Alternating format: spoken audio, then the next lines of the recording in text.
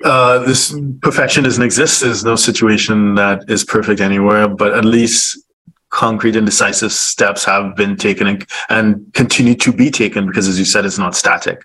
So steps continue to be taken to provide the protection and regulation that is obviously quite needed.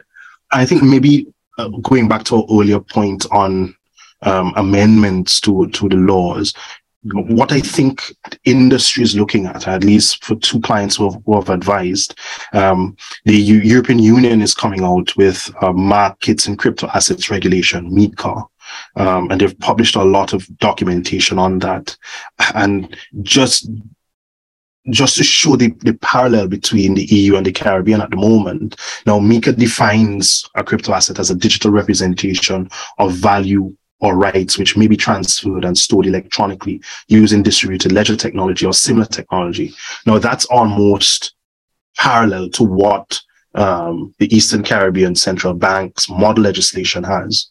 That's almost parallel to what the draft BVI legislation is. And it's almost identical to what the Cayman law is. So what I think EU regulation and EU case law are really going to be looked at, because there's more volume in the EU, to be frank. There are more people in Luxembourg and Estonia, France, Switzerland, etc., who actually interface more with crypto than in the Caribbean, by my count at least. So that sort of regulation and the regulatory responses to that particular set of affairs, I think is going to impact on any likely amendment to practice and or procedure in the Eastern Caribbean.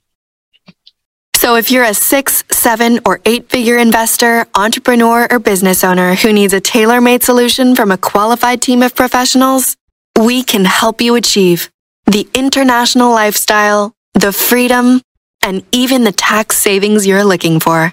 Visit us at htj.tax and live that international life.